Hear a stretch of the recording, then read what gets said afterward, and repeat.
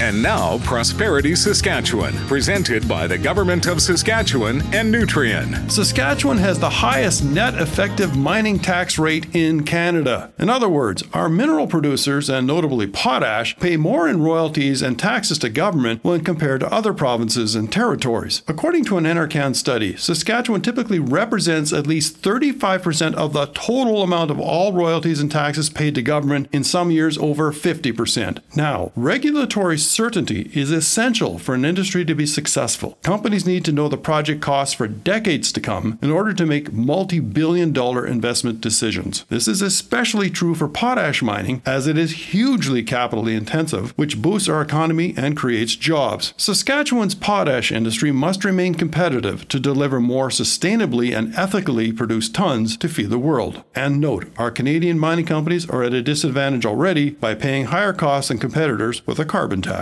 I'm Eric Anderson from SIMSA.